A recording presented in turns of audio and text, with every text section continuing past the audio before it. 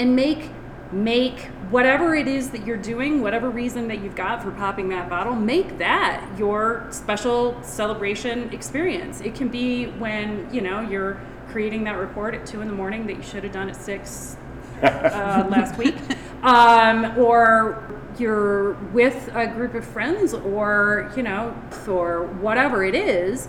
It doesn't have to be some big amazing experience in order to enjoy beer. Anything can be elevated as long as we create a beverage that is elevated, and that's what we try to do. Welcome to the Craft Beer Travel and Adventure Podcast with Living a Stout Life. This is where we sit down with creative thinkers, on-the-road adventurers, and craft beer lovers.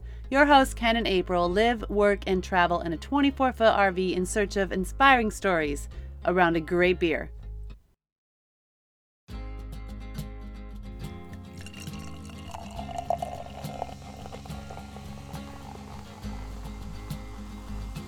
You can't see that, but it's so pretty.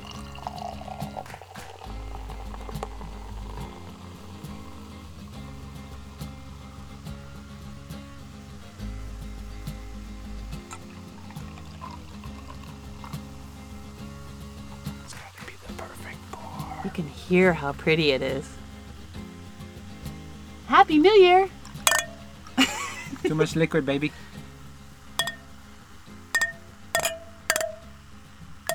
Okay, I'm stopping before we break the glass. No, wait. Oh, you know what else, though? Because that is not a good way to start the new year. I do not want to start with a broken glass and wasting all this great beer.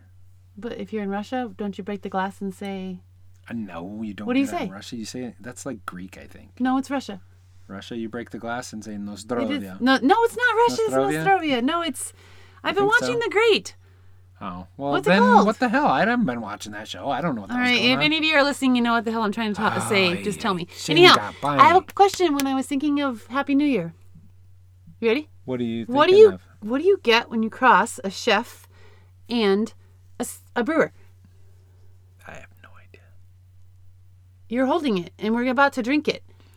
Oh, you get Auld Lang Syne? Auld Lang Syne from... Burns Family Artisan Ales. Yeah, out of and it's Denver. not a very low ABV beer either. No, it's a 16.1% brandy barrel-aged English barley wine.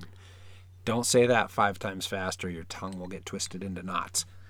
It will after you drink this. Especially after you drink it, because 16.1%, woo, mama. But we're sharing it.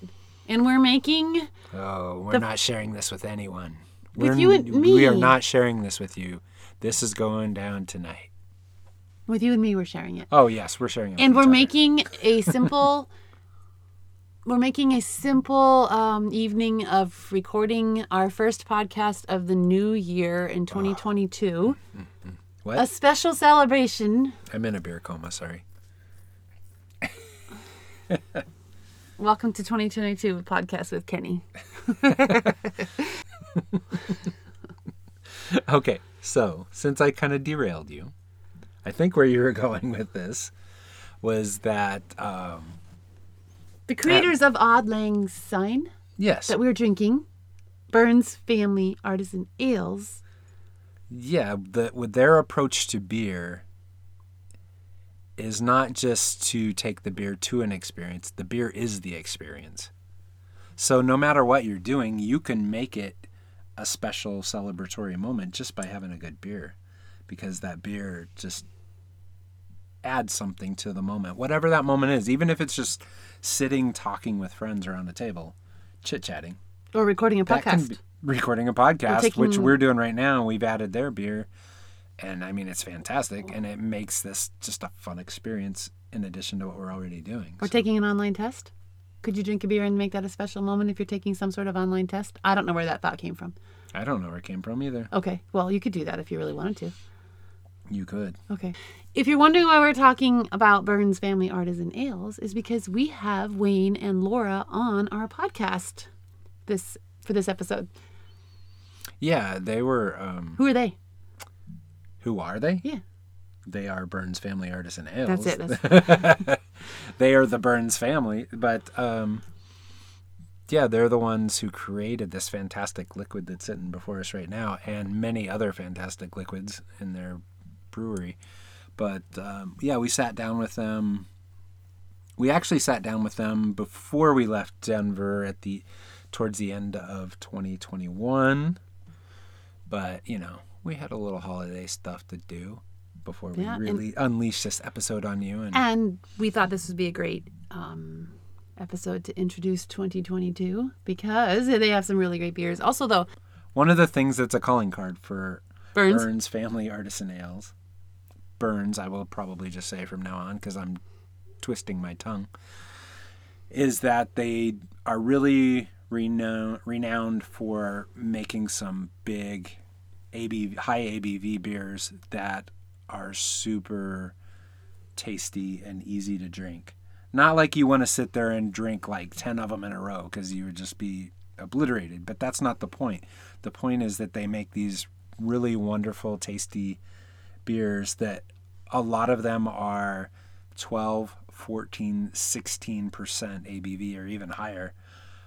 But they also make a lot of other beers that are more sessionable and you can sit down and drink, if you want to drink 2 or 3 pints or 4 pints or whatever, they make those as well.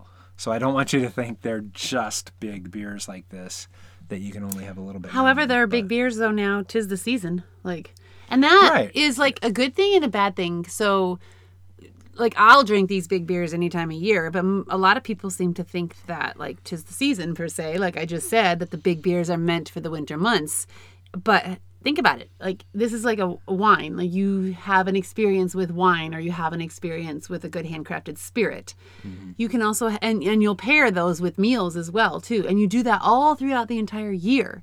So that's the same thing with these big beers. They're not, that are from Burns, they're not meant just for the winter months or the cold months. They're meant to be drank all year round with whatever you can pair them with, whether it's some, like we said earlier, a special celebration or something that you just want to make special. But you can pair these with any kind of food or any kind of event all year. It doesn't have to be the cold winter months. I would say that and this is getting a little bit on the beer geeky side, which I'm good at. But I think part of that the reason for that, I think, part of the time is because a lot of the big beers that you get are really heavy, thick, viscous, Russian Imperial Stout is what I'm thinking, kind of like, pours like motor oil kind of beers. And those can be a little harder to consume when it's hot outside and, you're in the 90-degree, 100-degree heat of summer or whatever, wherever you're at. But that's one thing that, to me, really sets Burns off from other producers of high ABV beers is that the approach isn't just throw as much grains and stuff as you need into that beer to get high alcohol. It's a very curated approach and a very tactful approach to high ABV beers so that they do drink more like a wine would, not flavor-wise, but they drink as in the body is there that you can sip on these with a nice meal even when it's 90 degrees outside or 80 degrees or whatever it is where you're at. Which is what we just want to make that point. But the conversation isn't all about that per se. No, the conversation that's me. Sorry. The conversation with Wayne and Laura is basically I like to say kind of how they grew up alongside the beer because... And each other. Yeah. Because they're partners in life and in business. And it's just interesting hearing their story, how they both got started in the business and how they met. And so that's us. We always like the stories behind the beer. Mm-hmm. So you'll learn a lot from them. I think you'll gain a lot of wisdom too. And actually, speaking of it, Laura's also a Cicerone. But I also wanted to bring up Cicerone because Kenny, didn't you say something about, I thought you wanted to do something with a Cicerone. Yes. Okay.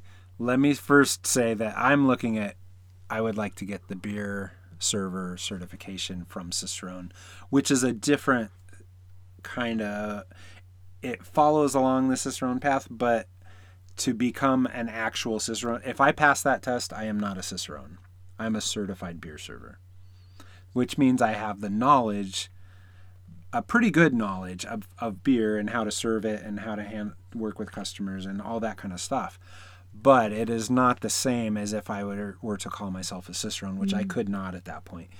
And that's something that Laura is. So what's the difference then? Does she have to do more tastings and like be able to identify there's specific a types? lot more that goes into becoming a level 1 Cicerone, which has a lot to do with you have to be able to identify beers better by flavor and just sampling them. You don't have to do that so much as a server.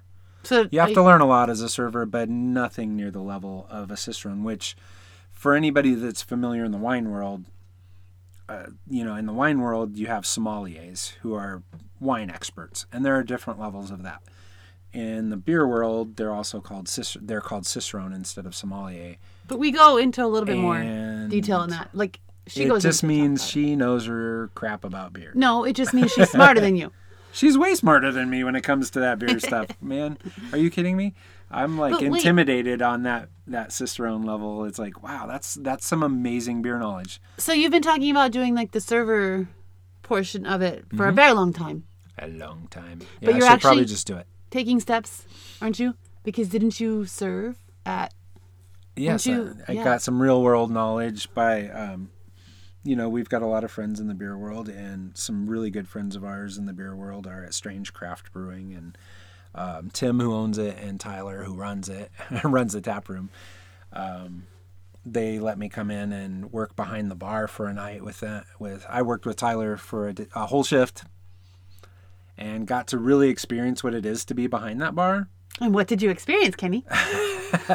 So it wasn't anything that surprised me as far as like what the things you have to do. Obviously there's the usual minutia of a job and pouring beer and dealing with customers and blah, blah, blah. But I came out with an amazing respect, a newfound respect for people that work behind the bar, because they are doing a lot of little different things all at once, dealing from serving people to cleaning up the tap room, picking up your empty glasses, and running tabs, and having to deal with people who might be a little belligerent because they drink a little too much, and then you have to deal with somebody who's like, you need to slow them down a little bit, and different things. And it takes a lot of tact to run the bar and a lot of just being on your toes all the time. So I have a massive newfound amount of respect for anybody that works behind the bar. So all I can say is if you're dealing with somebody behind the bar, be nice. And tip well. Cheers to the servers. Yes, cheers to all the servers out there, all the beer tenders, and just all the servers in general. But so maybe on that note, it doesn't really connect too well, but I don't know.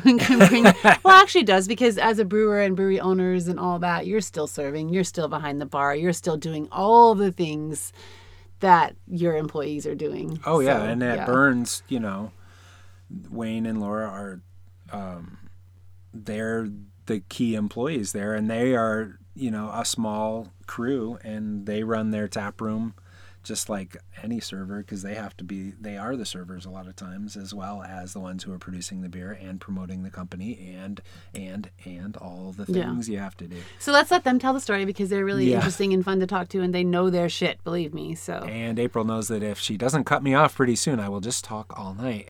Before you sit down and really get into this podcast, what I would do is, I don't know if you already have some beer from Burns, crack it open, join us, or just find a really good beer that can make this event just special, or not, or just make it an experience. Like, it doesn't matter what you're doing, just crack open a beer and make listening to this podcast an experience. Yeah, I agree. All right, here's Wayne and Laura. Ready? Ready. Set. Go. Here you go. I'm going? Okay. You're the I always intro. have to be goofy. We're on location here at Burns Family Artisan Ales in Denver, Colorado, with Laura Worley and Wayne Burns. And we're excited to talk to you more about your brewery and your love for beer and anything and everything you want to talk about. All right. Well, let's not go down that path. No? Damn it. We should have had more beers first. Right? Exactly. Let's get And we go down that path. Right?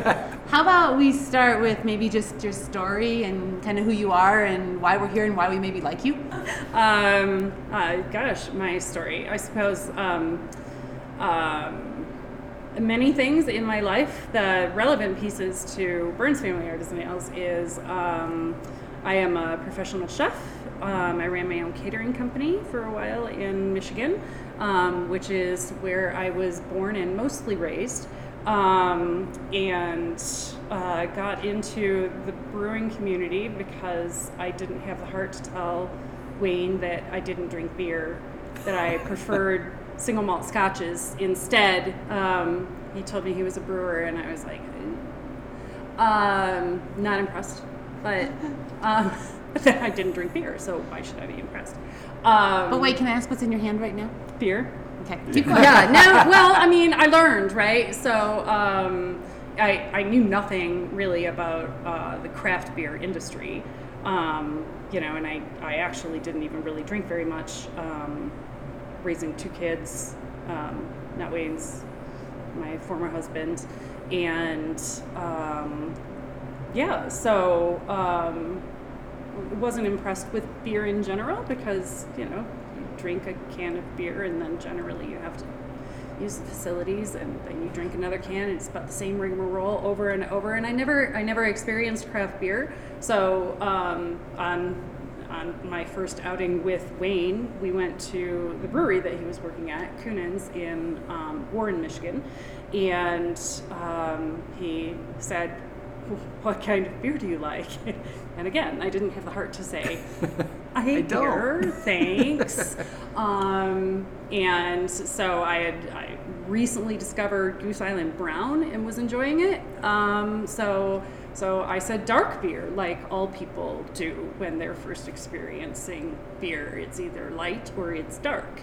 And so Wayne brought me a dark beer in a glass larger than that actually held probably 17 or 18 ounces, and it was full to about 15, 16 ounce mark with the blackest concoction that I had ever seen, and I proceeded to drink it like it was a Goose Island Brown because yeah, it was beer. It was. You it was beer. That's the only thing I know, right? You don't sip beer. Right. You drink beer. I'm anticipating a kicker here. Well, I did not fall off the chair, which I guess says something about my liver, or but yeah. I mean, it was a 15.5% Russian Imperial Stout. That is one of Wayne's hallmark beers, and it was very delicious. And it didn't show the alcohol content, so that didn't put her off from drinking rather than sipping. Right. Oh, Do you remember what beer it was? It's Solar Eclipse. So, yeah, and Solar Eclipse is Wayne's hallmark brand that he started when, you can tell that story. Okie dokie. Yeah, I guess segue to Wayne. There we go. Well, wait, though, you got to your second, was it your first date or your first it together? wasn't even really a date. Okay. It was more like we went out for coffee after an event that we were at, and there was just introduced through a mutual friend, so it wasn't really even a date.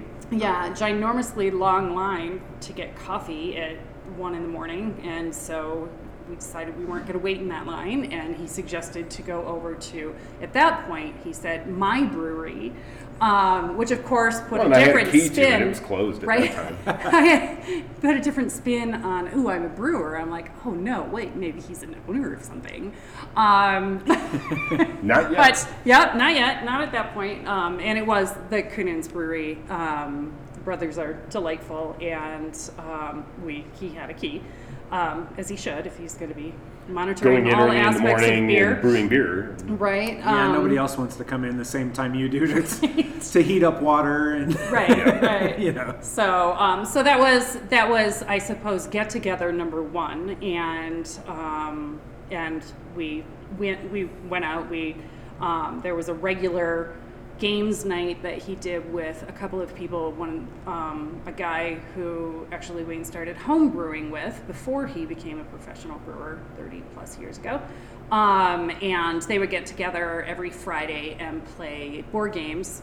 Wayne would supply the beer, they'd supply the dinner, and I became involved in that. And it was a forced progression, learning how Wayne would smell any thing that was in a glass that was put in front of him, milk, water, absolutely anything that would have to pass by his nose. And he and his friend that started homebrewing with them were beer geeks. Just all this talk about all this stuff all the time. And I remember leaning over to his friend's wife and saying, I will never smell my beer.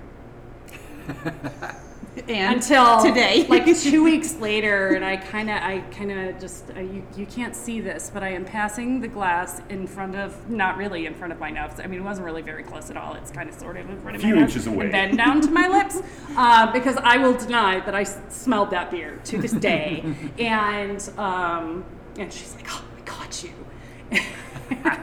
and I was like.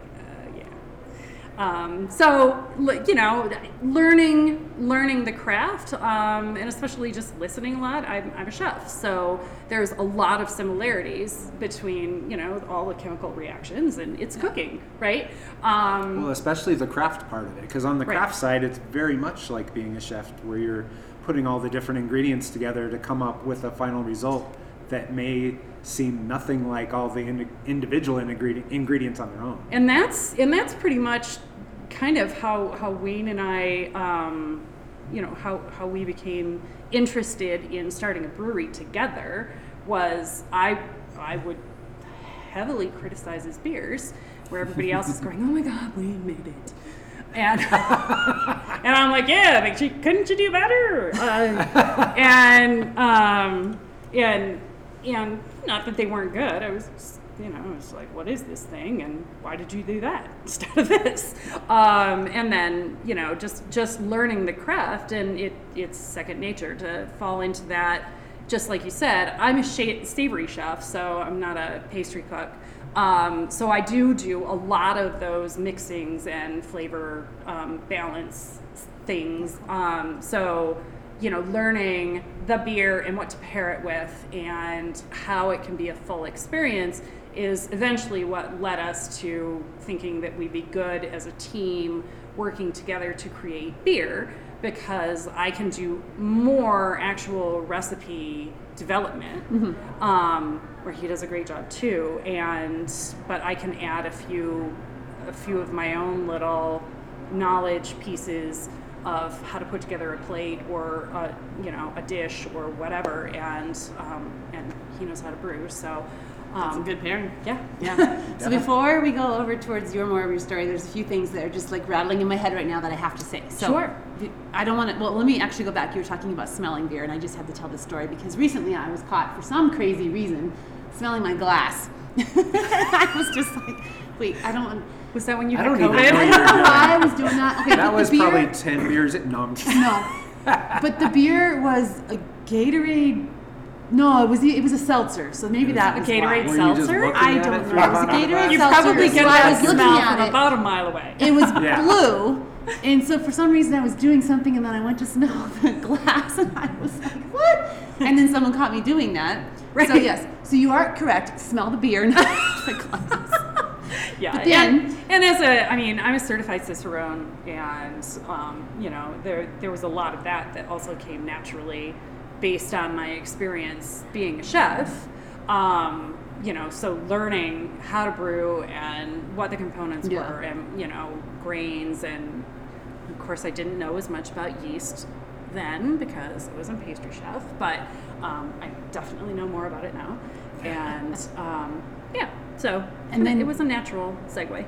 without putting words in your mouth, tell me if this is a correct way to say it. You were not a beer fan, but you turned into a craft beer fan. Yes. Okay. Yes. And then, how about this one? Because Sure. there was just coming through my head as soon as you were talking about this. So if it wasn't for that coffee, that lack of being able to get the coffee because the line was too long, would you kind of say that started to really change your life a little bit? Yeah, I fear that Wayne sniffing everything that was put in front of him was probably going to change my life anyway. But if anything, because it was so annoying and I just needed to figure out what the heck he was doing. But yeah, I mean, I have. It's a natural fit. And just like with all learning, and I do not disparage any of the commercial breweries that are out there and anything that they produce.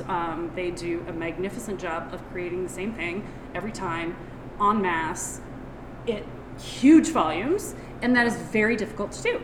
And they also have a lot of money, so they can send people to get their doctorates and their doctorates in some very, very, very narrow piece of what brewing is, which I also appreciate.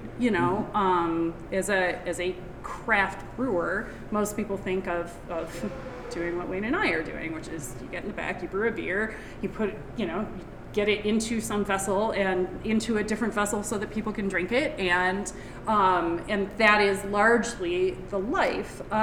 There's and it is a craft, it is a learned skill. So books and stuff are great, and they are awesome as a supplement, and I would advise everybody who can to go to brewing school so that they understand all the mechanics of it. And it's still a craft. It is something that you got to dig into and figure that out. So yes, it did lead me into craft brewing, as I think of it more of a niche for what I already did as a chef. So yeah. Cool. All right. That's a great way to start this. Why, thank you. Now you get to keep it going. All right, he'll then. have no problem. Absolutely. Where do you want to start, dear? Well, to tie back to a little bit of a deep dig, my maternal grandfather was a home winemaker, and I inherited it. Of the various grandkids, I was the only one who took up a hobby of making something fermented. So I sort of inherited a bunch of equipment from him. There is a little bit as a result of a loose family history in the brewing, or at least fermenting. He was making wine. My father very briefly did a little bit of home brewing. But this was, as I understand it, late 60s, early 70s. The information that was available, as well as the raw ingredients that were available, were not remotely like what is available now. And as a result, the ability to make something that tasted, I believe, as he kind of hoped it might taste, was also somewhat limited, so that hobby didn't last long for him. As a result, I sort of inherited all of that piece of my grandfather's stuff. My friend with whom I started homebrewing some years later in time, this is in the late 80s that I started homebrewing, he has now inherited my grandfather's former stuff at this point, because he's got a house and we don't, and stuff takes space. Yeah, you just have a big brewery. Wait, I was going to say you live in your brewery? Right.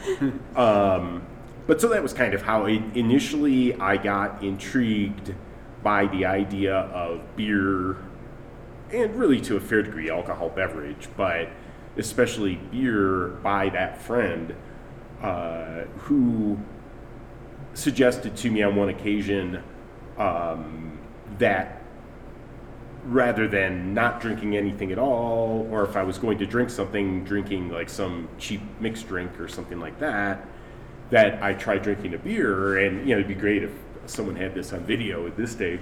But and I said, oh man, I really don't like beer that much. And it comes out of exactly the same place as what Laura was talking about, in that my understanding of what beer was industrial light lager. And I just didn't especially enjoy, industrial light lager. And I was, late teens, early 20s and such. And so, that wasn't especially intriguing to my palate at that time. So it's not entirely surprising. And I essentially understood alcohol beverage as a means to an end. That it's something that you consume, whether you were drinking beer, wine, liquor, mixed drinks, whatever. You drank it because you were looking to get drunk, for whatever reason you might have, but you were drinking it to get drunk. And my friend said, no, you should try this beer. This actually tastes good. And that was that plus then me actually trying those beers was the aha moment. And so for what it's worth, the beers, there were 3 of them. 2 of them were from the Eyinger Brewery outside of Munich. They make great lagers as well as some very nice Hefeweizens. And it was their Oktoberfest and their fairly well-known Doppelbock called Celebrator. It's got like the little goat hanging around the neck of the bottle. Yeah, that's and then it was a beer from northern France in a corked champagne bottle called Trois Monts, or Three Monts, 3 mountains, 3 hills, whatever. And it's like an 8.5% Bière de Garde, French Bière de Garde. And all 3 of those beers, I tried it, and I was just amazed. I was like, this is I beer? actually enjoy this. It didn't remotely resemble what I had thought the word beer meant. No wonder you're making the beers now that you're making now compared to the first beers that you had tasted to make you in the beers. And so that kind of, that was the initial spark where it was like, oh, this stuff is really interesting and fun, and all of a sudden I could imagine drinking this and doing it just because it's really fun to taste and smell and experience, rather than it's a means to an end to get drunk. Instead, it's just fun for its own sake. Well, and it's funny how much of the craft beer industry follows that same origin story, because all the brewers that started brewing back in the 70s, 80s, pretty much it was because they experienced these German beers or Belgian beers or French, these beers from Europe that were vastly different than the light lagers. That's about all we had at that time across the country, was mostly the light lagers, except for 1 or 2 little breweries that you couldn't get anywhere unless you went to the brewery, Right. It was, at the time I started drinking, it would be several years before Anchorstein, which at the time was the largest craft brewery in the country, came to Michigan, and or Sierra Nevada, before they came to Michigan. New Belgium didn't exist yet. Sam Adams Boston Lager, and Boston Lager only, was available in Michigan. Probably just barely at that time too, I would imagine. Yeah, I would say I know we're all new. sitting here talking about this, and everybody's like, "Those beers are everywhere." And it's like, well, they weren't at one time. Not at that point. So my homebrewing buddy and I did a road trip to Chicago, which from where we lived in the suburbs of Detroit was a 300+ mile each way road trip to be able to go to a place that had Sierra Nevada Pale Ale and Anchorstein. Wow. We did a 600 or 700 mile road trip to taste Sierra Nevada Pale Ale. So that's how hard it was to get craft beer back. That's funny because now, like, probably not the newest, but one of the newer terms you're hearing in breweries are destination breweries. Sure. The destination beer at that time. Yeah. Right. And so we went to the Goose Island Brew Pub, which was very new at that point. They opened in '88, and I believe the first time we visited was about 1990 or so.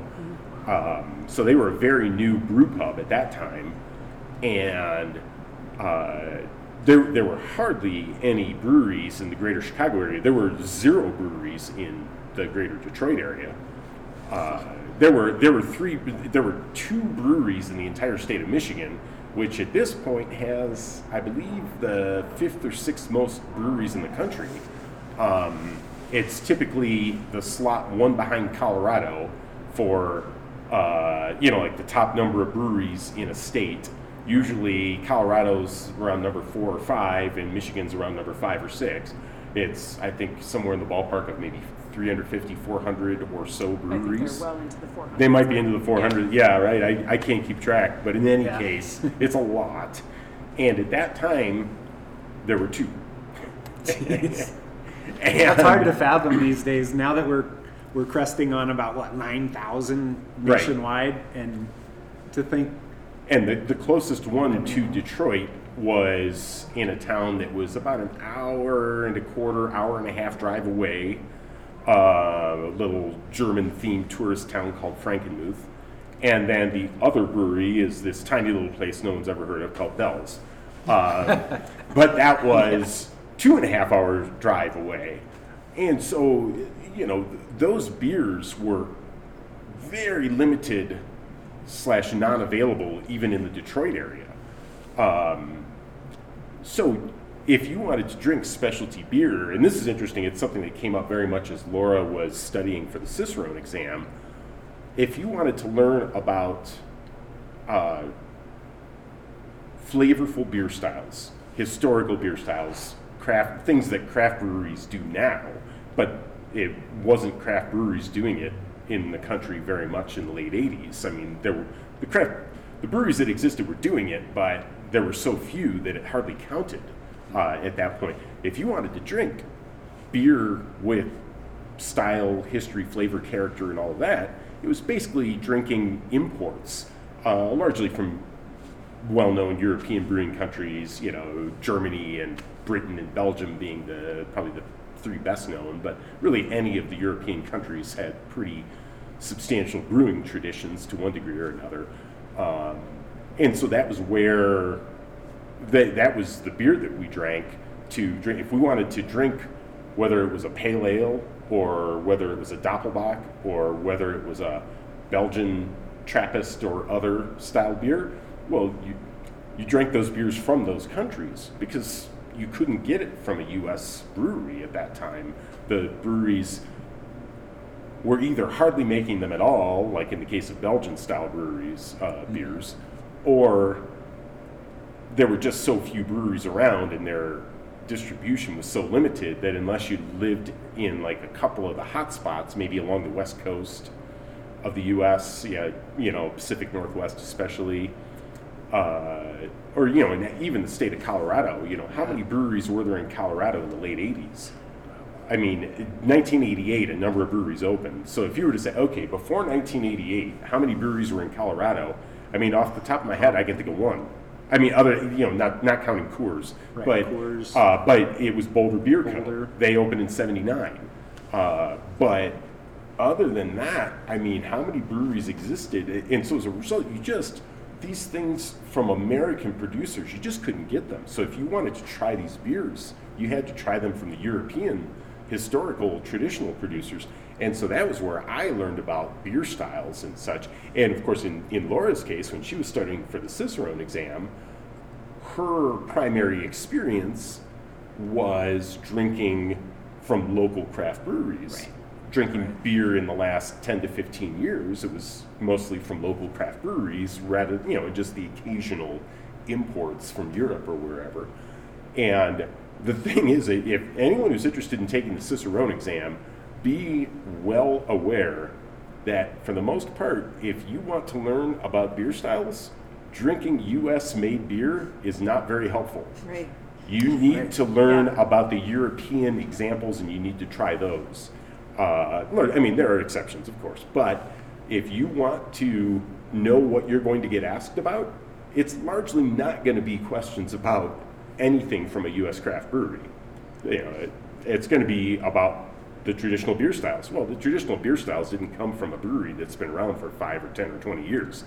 They came from a brewing tradition going back centuries in this particular area of Europe. And that's what the Cicerone exam is going to ask you about. Right. And these brewers that are making, like a Belgian Quad or a Doppelbock or a Weizenbock or something, it's like they're making those styles, but they're trying to hit the mark of what they tasted from these European brewers. And, they may be coming close, but when you get to Cicerone, it's such an advanced thing.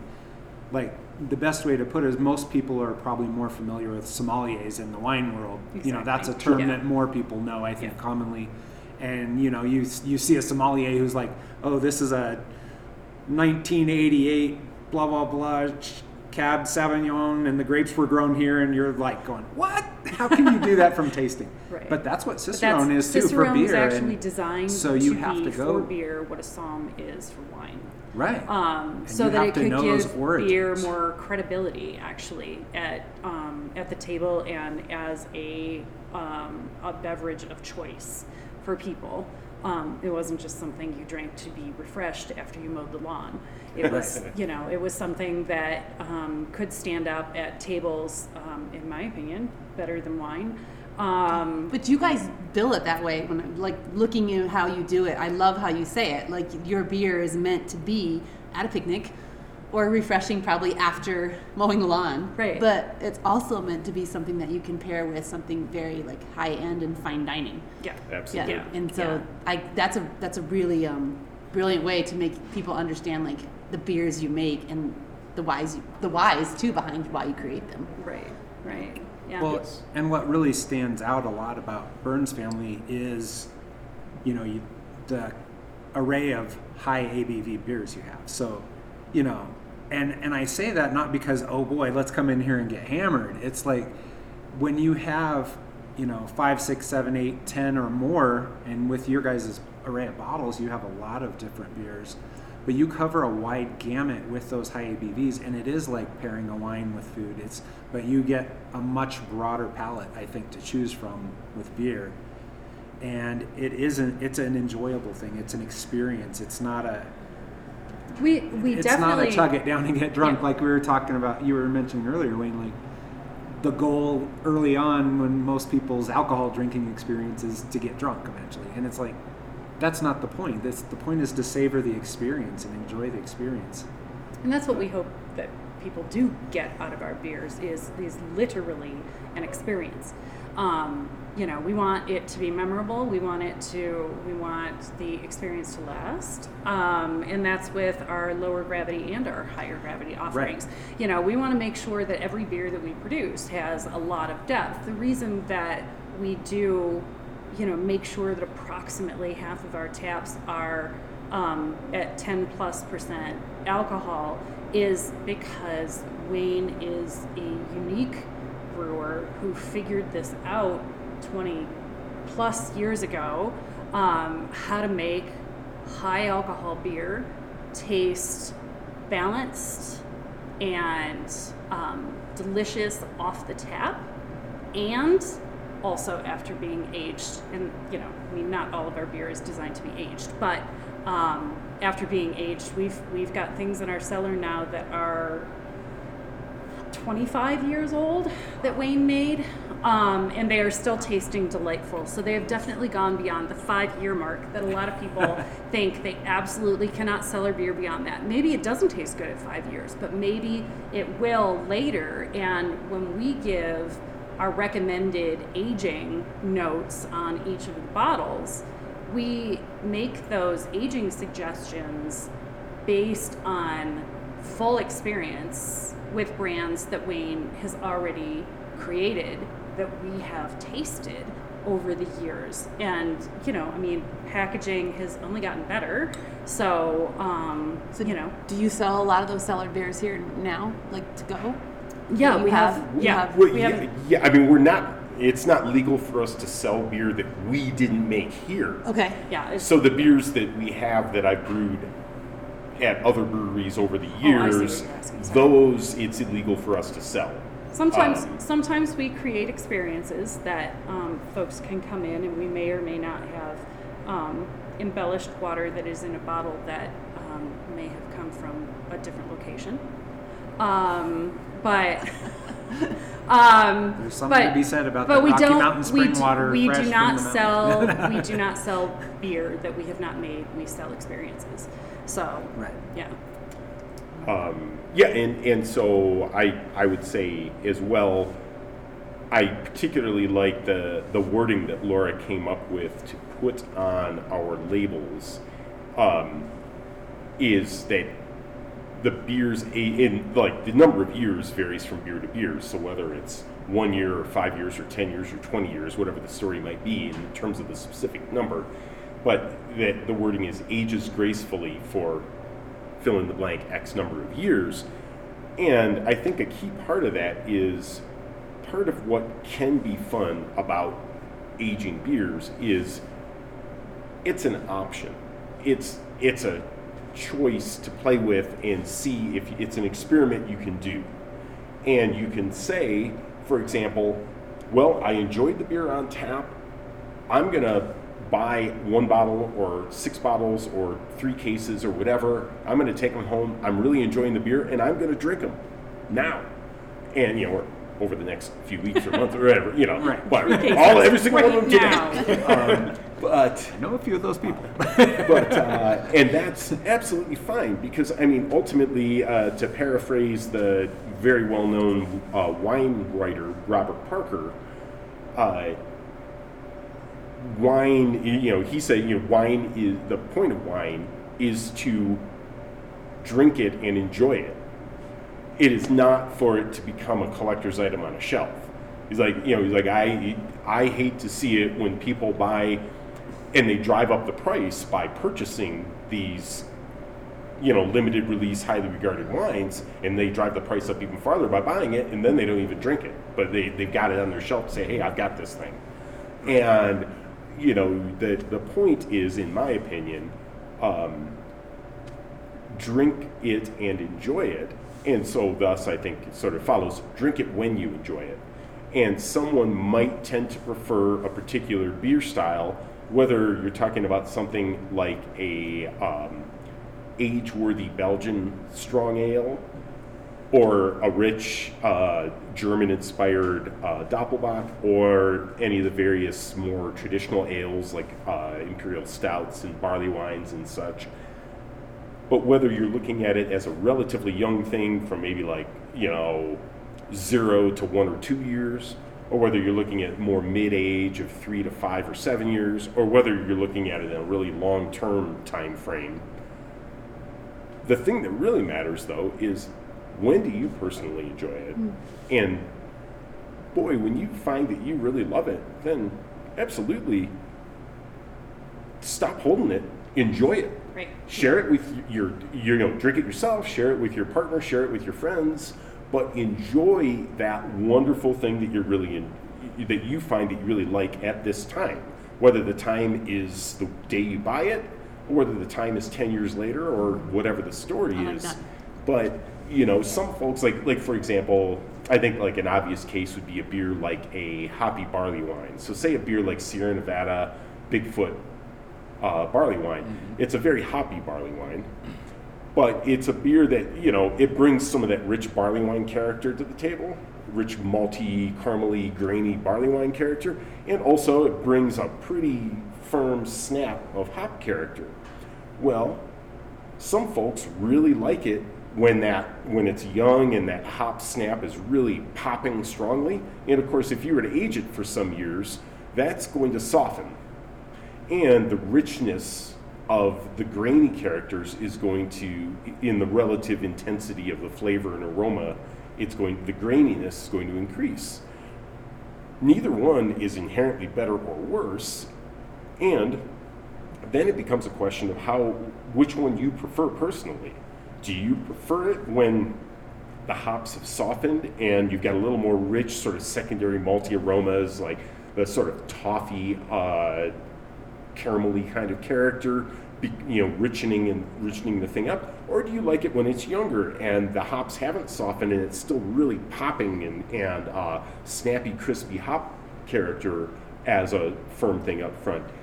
There's no right or wrong answer on that, but it evolves over time, and you can go through that experiment to find out where you prefer it more or less. Of course, in order to do so, you have to buy a number of bottles and then try them periodically to find out. But again, that's part of the fun. It's an experiment that you can do, and it's an interesting thing to try out with yourself, with your partner, with your good friends who you share beer with. It can be a really fun thing to do. We talked with a group of folks who they do that. The reason Sierra Nevada Bigfoot is partially because Sierra Nevada is a terrific brewery and we really enjoy their beers, but also this guy came in and told us the story where he and a group of about, 10 or 12 of his buddies, they buy 1 or 2 cases of Bigfoot every year. So they've got every vintage of it and they've got multiple cases. And then every year they do a 10-year vertical and they do it as a blind tasting. And then everyone just says, this is, beer number 3 was my favorite, beer number 7 was my second favorite, and of course they're randomized, they're just numbers. And then they just tally it up and they say, okay, what was voted the favorite age of Bigfoot barley wine? and et cetera down the thing. And so they've learned that their particular group likes Bigfoot barley wine plus or minus 5 years out. It's they like it best between maybe 3 and 7 years. That's their group's favorite. It's not to say that it's better or worse between 3 and 7 or 1 or 10. You know, he's like totally hitting on the beer geek in me right now. I'm just like enthralled. I'm like, this is my nirvana. This is my nirvana. You live in a 24-foot RV. You cannot encourage him to buy all this beer and try to figure out a place to sell. Buy thousands of cases of beer. We absolutely have a lot of fun when people come back and they talk about even our vintages, which obviously started in 2018. So you can get verticals of our beers. They're not 10 years out, but again, please tell me the they're idea, going to be.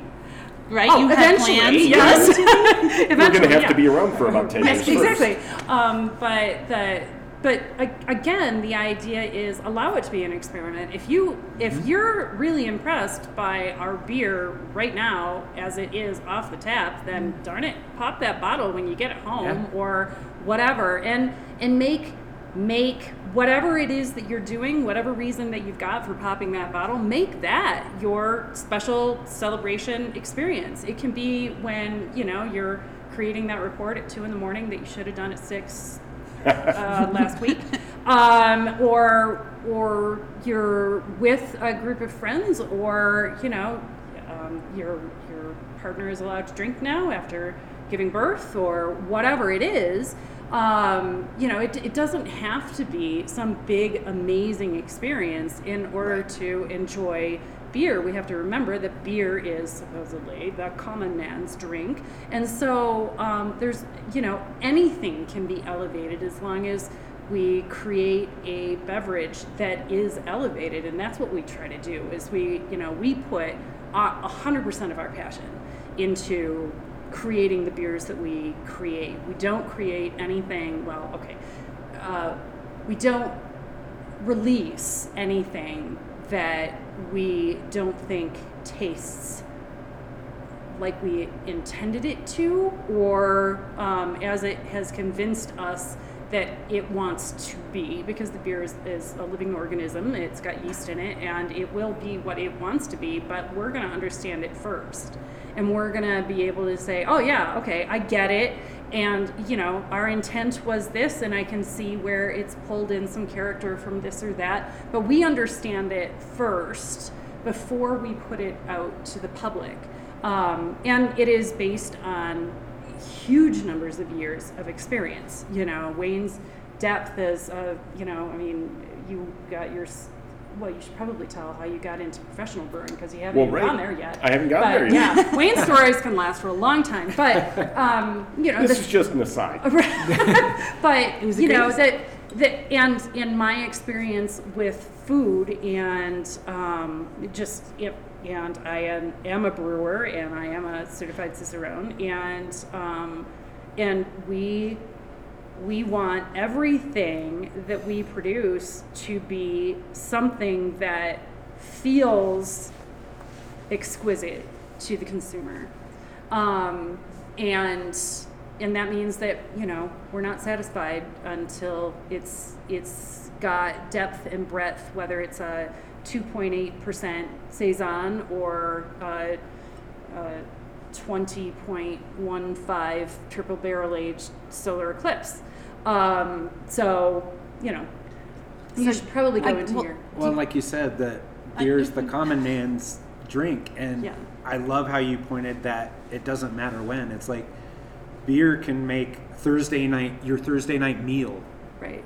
just an enriched experience. Yeah. And it's like help you get that much more out of life and enjoy it. Don't wait for somebody this special. It's got to be only this 6 months down the road target thing that we have. Yeah. I mean, there are moments like that. There are wonderful ways to save beer for those kind of things, but don't wait, because like we've all experienced the last few years, like we don't know what comes tomorrow, so let's enjoy today too. Yeah. Don't forget today. Yeah, we've been doing that more and more. Like we're just, like I said, we live in a 24-foot RV and we travel everywhere. And right now we're parked in, we're oftentimes parked in his parents' driveway because we're hanging out, meeting family, and hanging out with family.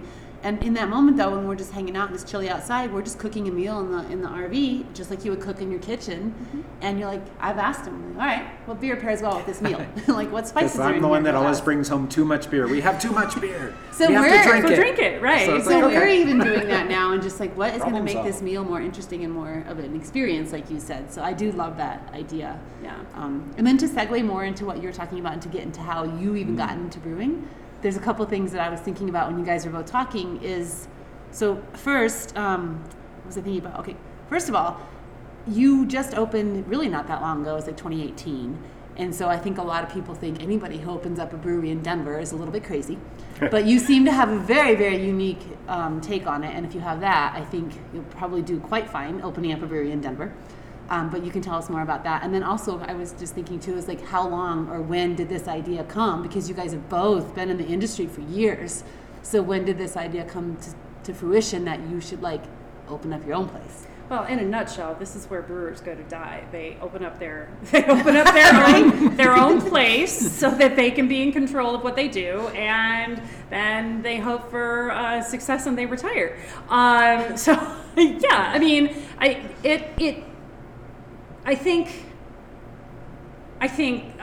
stratagem-wise, in terms of, let's open up our own brewery, Wayne and I knew that we worked really well together, and we are the type of couple that, for the most part, like to work together constantly. And, obviously something to take into account when you want to work with your partner. But, yes. Right? But, right. So Do you actually want to spend 24 hours a day in the same home / place of / car in between with your significant other, or do you not? And Right. again, there's no right or wrong answer there, but it's something to be aware of. But it just so happens that I think Wayne, and then our style of approach to our pretty much anything we do, I suppose, is based on technique first and excellence after technique. It has to be built on technique. So I do like to describe us as more traditionalists than some other folks out there who are creating things, brewery or otherwise. And so I think from that standpoint, we knew what we were aiming for in terms of opening a brewery.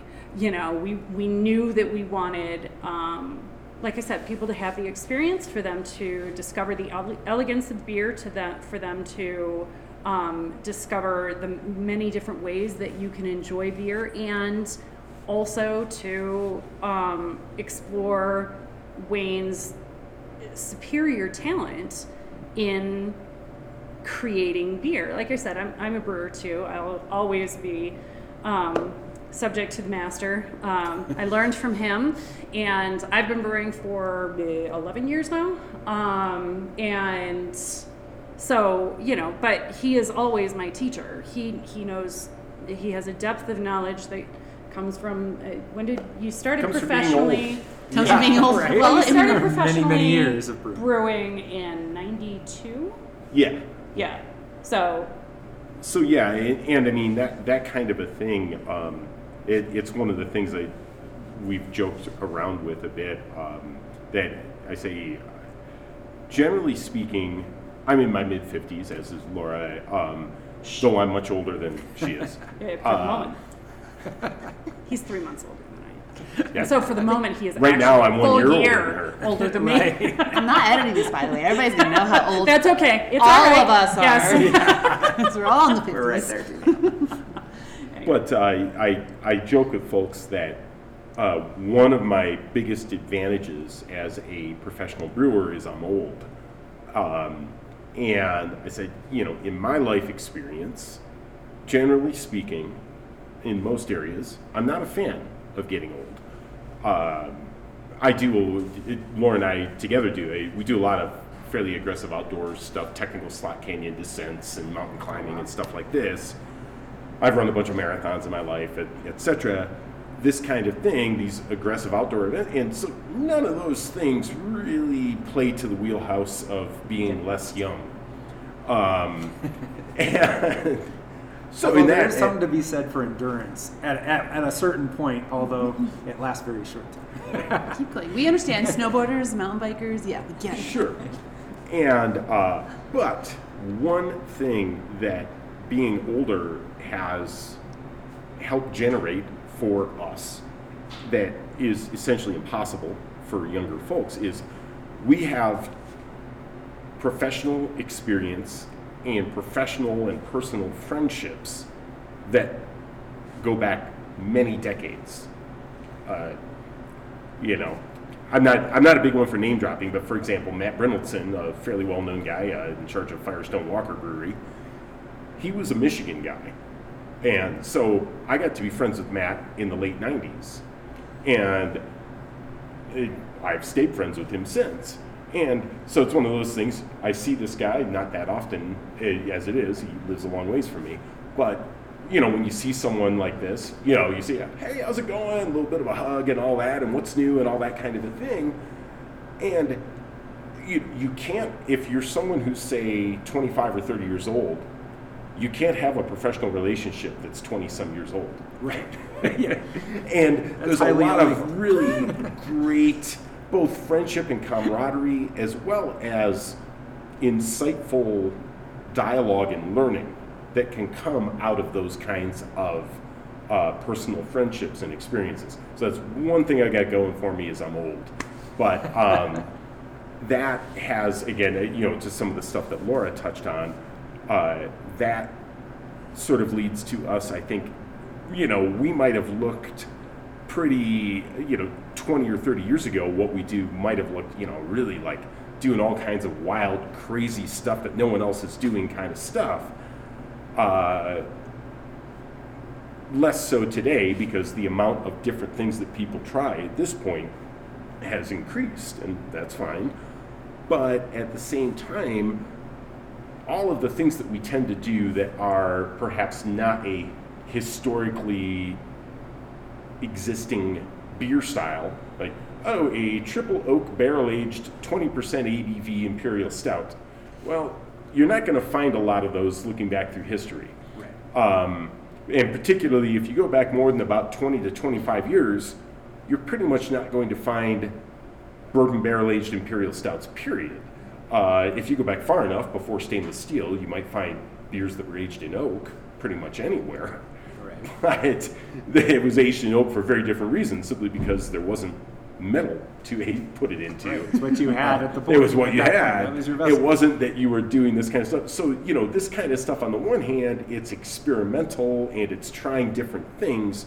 But on the other hand, it's still very much a, I think to her words, traditionalist approach to the sense of style and balance and flavor profiles and these sorts of things, where we're trying to make beers that ultimately, there's a guy who for many years was an instructor at University of California, Davis Brewing School, and he talked about how it's really important for a beer to be more-ish. I'm not really sure what that means. You want to have more of it. And like that's really a fundamentally important character for a beer to have. More-ish? More-ish, that you want to have more. You drink one and you want to have another one. And so part of what that means for us is whether we're trying to make a traditional German Pils or whether we're trying to make a, you know, bourbon barrel-aged Imperial Stout, we're trying to avoid the beer being rich on your palate in a way that leaves you sated, and thus you don't really want another. It can be, you know, German Pils can be very rich and complex on the palate, and we hope that ours is, and etc. But we also want to drink another one when we finish the first one, or the second one. And we want, you know, and of course it's pretty intuitive with a beer like a German Pils. But if you then kind of go off the other deep end and you start talking about like double-digit alcohol content, oak-aged Imperial Stouts and things like this, those sometimes can have a flavor balance where you try a few sips and you go, wow, that was some remarkable flavors and complexity, but I'm good. I'm done. Yeah. Thank you. I'm done. Yeah. I've seen a ton of that anymore. Yeah. There's And more I of think that. some of that comes from some of the beers have drifted in a direction of being more sweet, which of course then tends to make them more sating. So but can I evidence what you're saying though? Sometimes well, I'm drinking an Imperial Stout right now. It's a cognac, barrel aged. cognac barrel aged, yes. Out of the And- season. It's 14.7%, but I'm telling you this right now, it does not taste 14.7%. So it tastes Yeah, brilliant. you don't sense Interestingly the enough, alcohol. while I can't actually put that in writing, pretty much anytime anyone says that to me, I say that's what we do. Yes. That is what we do. And you were talking earlier that your beers that are higher ABVs are balanced, yeah. drinkable. Yeah. Right. You want more. I don't want you to drink 12 of those No. while you are here. No. But I do put it into a bottle so Yes. that you can take it home with you. So then you know, oh, that was pretty tasty, that 4 ounces that I had at the brewery. And I feel like I might want to experience that again, break open the 16.9 ounce bottle and drink it over the course of a day yourself. I mean, we do this with wine all the time. Yes. Right. People like to think that they don't do it with wine, but there's a lot of conversation. I just sat in the bath and drank a bottle of wine. Right. Yeah. So if you can do that, you can definitely open and consume by yourself slowly a 16.9 ounce. Well, and these aren't meant to be full Bottle. on ice cold beers either. No, so they're that's not, perfectly actually. fine. for it Yes, to be like exactly. They're meant And to be a little loss in experienced. carbonation Yeah. with it being open for, 8 or 10 hours is not going to harm that particular beer. point. Um, And this is a beautifully sippable beer. well, thank you so much. No, Yes. It's great. But that idea of this does not taste at all like X percentage is an extremely common response Yeah. to our beers. But it is not something that there's no way to market that. Hey, it doesn't taste like it's that high in alcohol. But it tastes like your description. Yeah. Yeah. Okay, Yeah. that's what I'm saying. That's the point. It But- tastes like the descriptors on your menu. Yeah. But And that's then what it's it should also made so that when you take that bottle home, you can think of other ways to experience it too, with the foods that you have, or desserts and things where, And I do think, as Wayne was saying about kind of the traditional aspect and the balance in the beer, we do want. It's the nature of our business, right? We would like you to come back and drink more beer, but more than that, we want you to drink the beer, and if it means drinking it slowly, I don't necessarily want you to feel like you need to come in here, look at our 12 taps, and sometimes it's 11 or 10, but we only have 12, and approximately half of them are double-digit ABV beers. That our highest so far has been 20.2% alcohol by volume, and our lowest so far has been 2.8. But we don't necessarily, we're not going anywhere. We'd like to stress that. We're not going anywhere. We want you to come and experience 1 or 2 and then come back. Or take a couple bottles home that you haven't tried. If you liked that 1 or 2, you might feel inclined to feel like maybe you're going to like this third one, that you're choosing a bottle that you haven't had, that you haven't been able to try off tap. But we definitely want you to feel like that experience with, even 4 ounces of a beer is something that you would like to repeat. Not necessarily all in one fell swoop. I like to encourage people to, only do 3 or 4 at a time so that their palate doesn't get fatigued, which it can with high gravity beer. It can with high flavor beer, hoppy beers, things like that. And then it disturbs the flavor balance of all the rest. Well, why do that to yourself?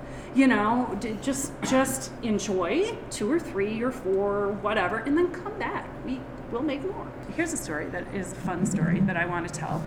while Wayne had plenty of experience in making wild and sour beers in his career, it wasn't something that we were thinking that we were going to devote one of our taps to here right away. And we didn't. And then our first anniversary came around, and I have stepchildren, so we have their children 3 years apart, and the eldest was announced her marriage shortly before our first anniversary here, and so we looked at each other and we said, well, gosh, your wedding is actually pretty important, so we'll forego having our 1 year anniversary at the brewery. It was on the weekend of what would have been our 1 year anniversary. Literally. Oh, wow. And on the East Coast, and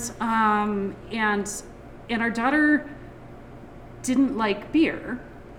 I had been out there too a couple of times to share gallivanting around the town, and she likes cider. She was in Asheville, North Carolina, so a lot of good beer. I dragged her to a couple of beer places, but beer was not her preference. So what I said was, great, we'll come out. How about if we create some kind of fermented beverage for you? We can make kombucha. We can make wine.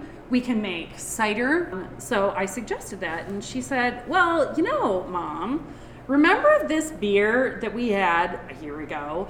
On her 21st birthday. On her 21st birthday, That after was. drinking all day. And then we went to a store, and we picked up a beer from a company called D9, and they do a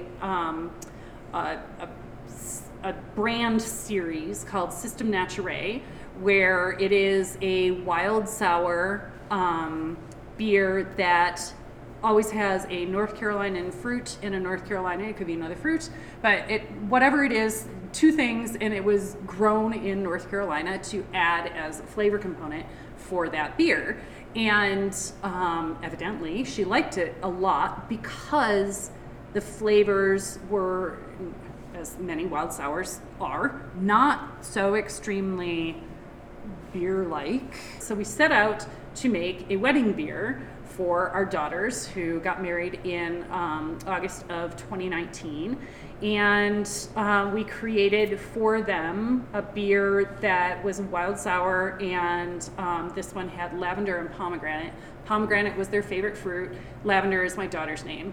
And then from this wedding beer, we reserved the culture, the yeast culture, and we took that and created a genealogy of the culture, hence genealogical, logical based on science, right? But genealogical, and we have done a different version each time, where now we have V9, version 9 on tap, and it is always a Colorado grown fruit. Sometimes it's another fruit, sometimes it's a nut, sometimes it's a root, sometimes it's an herb. This is Colorado grown blackberries and clover. So I think we're still in the early infant stages of it, where as far as drinkers, there a lot of craft beer fans even don't really know that much about wild sours Sure. and mixed fermentation. And I think even a lot of the brewers are very much learning as they are brewing these beers and aging. And again, brewing is always a learning process. I think anyone who says anything other than that they're constantly learning throughout their career is, I don't know, they're having a different life experience than I am. But I'm just going to say they're doing it wrong. but You should be learning all along the way. Come on. But I think especially when most like wild mixed sour beers, they're not being made in a time frame of 2 or 3 or 4 weeks, Right. like say a pale ale or something like that is. These things can take months or even years Right. from the day you make the liquid to the day that you actually say, I'm putting this beer in a keg, a bottle, a can, right? Whatever you might be putting your wild mixed sour in. It can be months or years. So, like that, how many just pick a number, right? Say for ease of math, say the cycle is 6 months. It could be less, it could be more. but for easy math, half a year. How many times do you get to go through a cycle like that in your professional career? If it takes 6 months to go through one cycle, well, versus if it takes 2 weeks to go through a cycle. So you can get a lot more practice and a lot more dialing in and refinement on something that you do every couple weeks versus something that you do. Oh yeah, in once 6 every months 6 months. you can make 13 other 2-week beers. It's like Yeah, and so that kind of a thing, I think especially in the area of wild mixed sour beers, and I think it's also very true with non-wild mixed or sour, but strong alcohol content, Takes a long time to make oak-aged those. beers, Yeah. same kind of thing. You're talking months or years, depending on the particular thing. It's got But a you're not maturation making it in a process. couple of weeks. You know, you're going to be spending a few weeks or more fermenting the thing, and then you're going to spend almost certainly a matter of months, if not years. In some cases, we usually don't age our beer in oak that long. We have reasons for that, but in any case, it's almost always at least a few months in oak. So again, the cycle, how many iterations of that do you even have a chance to try to do in your entire professional life? Not nearly as many. So I feel like there's always a tremendous amount of learning that's going on, and it's a fresh experience in a very different way making those sorts of beers than it is making, you know, your whatever. And it's fascinating to me as well. I worked at Bell's, making hundreds of thousands of barrels a year and making an awful lot of Two-Hearted Ale and Oberon. I still found that fascinating, even though I was often making the same thing again and again and again and again and again. But it was not actually just the same all the time. And so as much as you're trying to learn from and trying to do the same thing again and again and refine it and dial it in, it's a constant learning process, which I think is just part of what's fascinating and fun about brewing and beer in general. But I think especially in the areas of some of these things where the cycle time for the beer is measured in months rather than in weeks. The amount that can be learned in one person's lifetime is very different, and you know, it's not as much in my mind. You just don't. And you learn different things though as well. You know? Well, sure, and yeah, it's absolutely different stuff. I mean, they're all interwoven and interconnected, but at the same time, you know, making, you know, at Bell's, making Two-Hearted Ale, the flagship IPA, is deeply interwoven with making Expedition Stout, the flagship double-digit alcohol imperial stout. Of course, you know, you're using parallel yeast, you're using parallel fermentation processes and all of this, but at the same time, it's also very different things that you have to figure out and make work. And I think that's one of the things that's really fun in terms of making these sorts of beers. Well, it's part of the fun too, is just trying new things. I think that's one of the fundamental things of craft beer, going back to New Albion in 76, and really, you know, to Fritz taking over Anchor in the 60s, is being able to drink something that's different from one or another variations of an industrial light lager.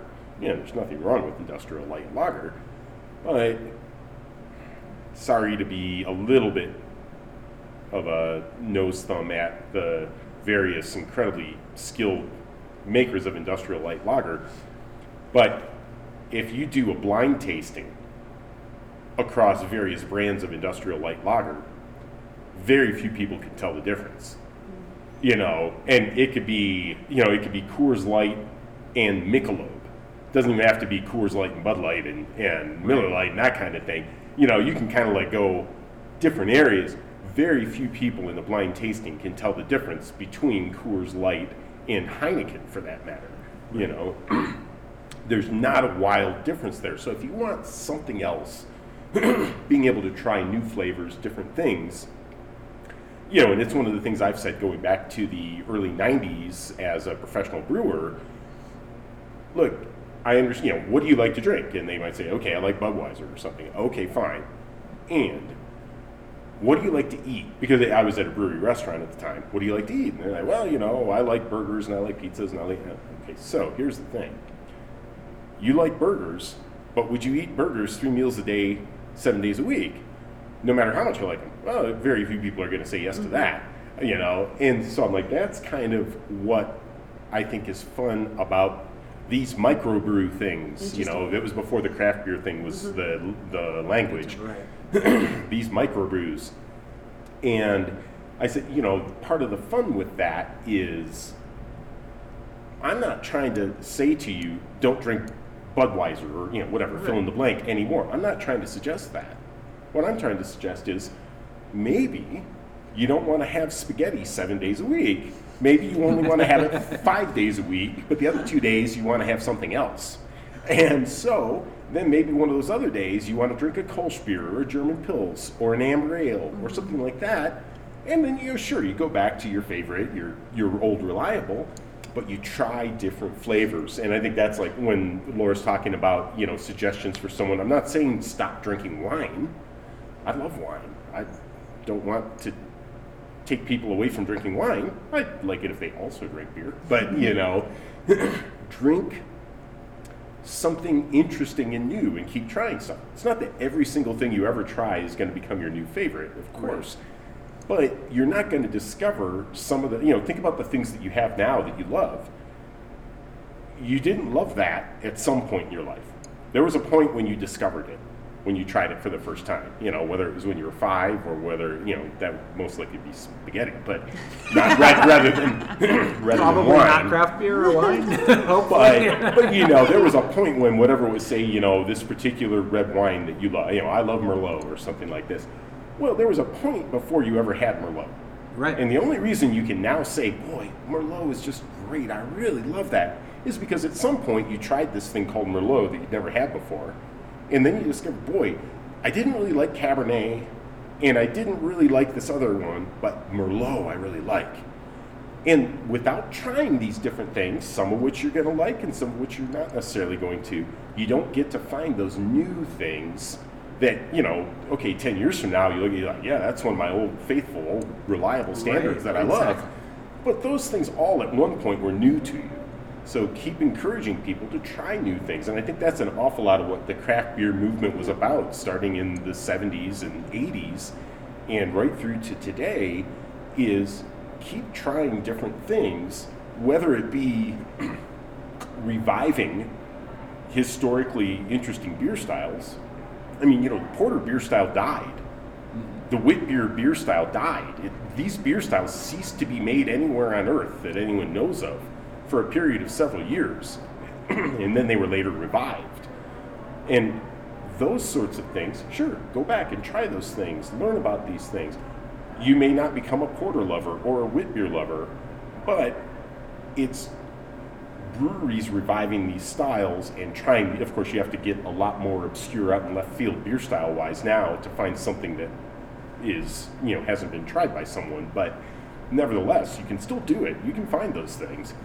And doing that kind of stuff is really fun and really interesting, and it makes it, I think, it highlights this is not a means to get drunk. Right. Going, you know, circling back, that kind of a thing. This is a fun flavor experience and a fun thing to share with your partner, with your friends, is to try out, wow, I've never had something like that. And I really enjoy it. Oh man, that's too much of that. I don't really like that one, but this other one I liked. And, you know, and that's part of what's really fun about craft beers. Yeah. And I think that's a big part of our whole experience in building what we've built with Yeah. Living a Stout Life is just building a community around it. And that's what craft beer is all about. It's a community. And I think to kind of wrap it up really is to basically say, we've always said, like you just said, beer is about more than just the beer. And you guys are totally saying it's about the experience of it. Mm-hmm. And Burns Family Artisan Ales is totally like embodying the experience of craft beer. And it's been beautiful to even hear more about that. So I guess I would say cheers to the experience of craft beer. Absolutely. Because, you guys are Cheers to nailing that. Thank you. See, told you. Beer is all about the experience. They nailed it with that because it totally is. And yes, it's about the community, but that's why it's about the experience. Yeah. Oh, yeah. Yeah. And the experience that we're still having with this Auld Lang Syne, because I never know how to say that word, is still happening because it's 3 words, not 1 word. True. But we're still having an experience with this beer because it's very, very good. That is such a wrong way to describe this beer as very, very good, because that's just too simple. There's so many flavor nuances in this. But anyhow, we're enjoying the experience of it, and it's 16.9%, you said? So No, it's just 16.1. okay, We're good. 16.1. So we're It's sipping. mellow. It's a little beer. And we're going to continue sipping and enjoying this experience of this beer off air.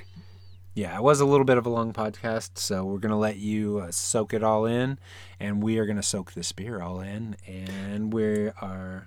But not before. What do they have to do?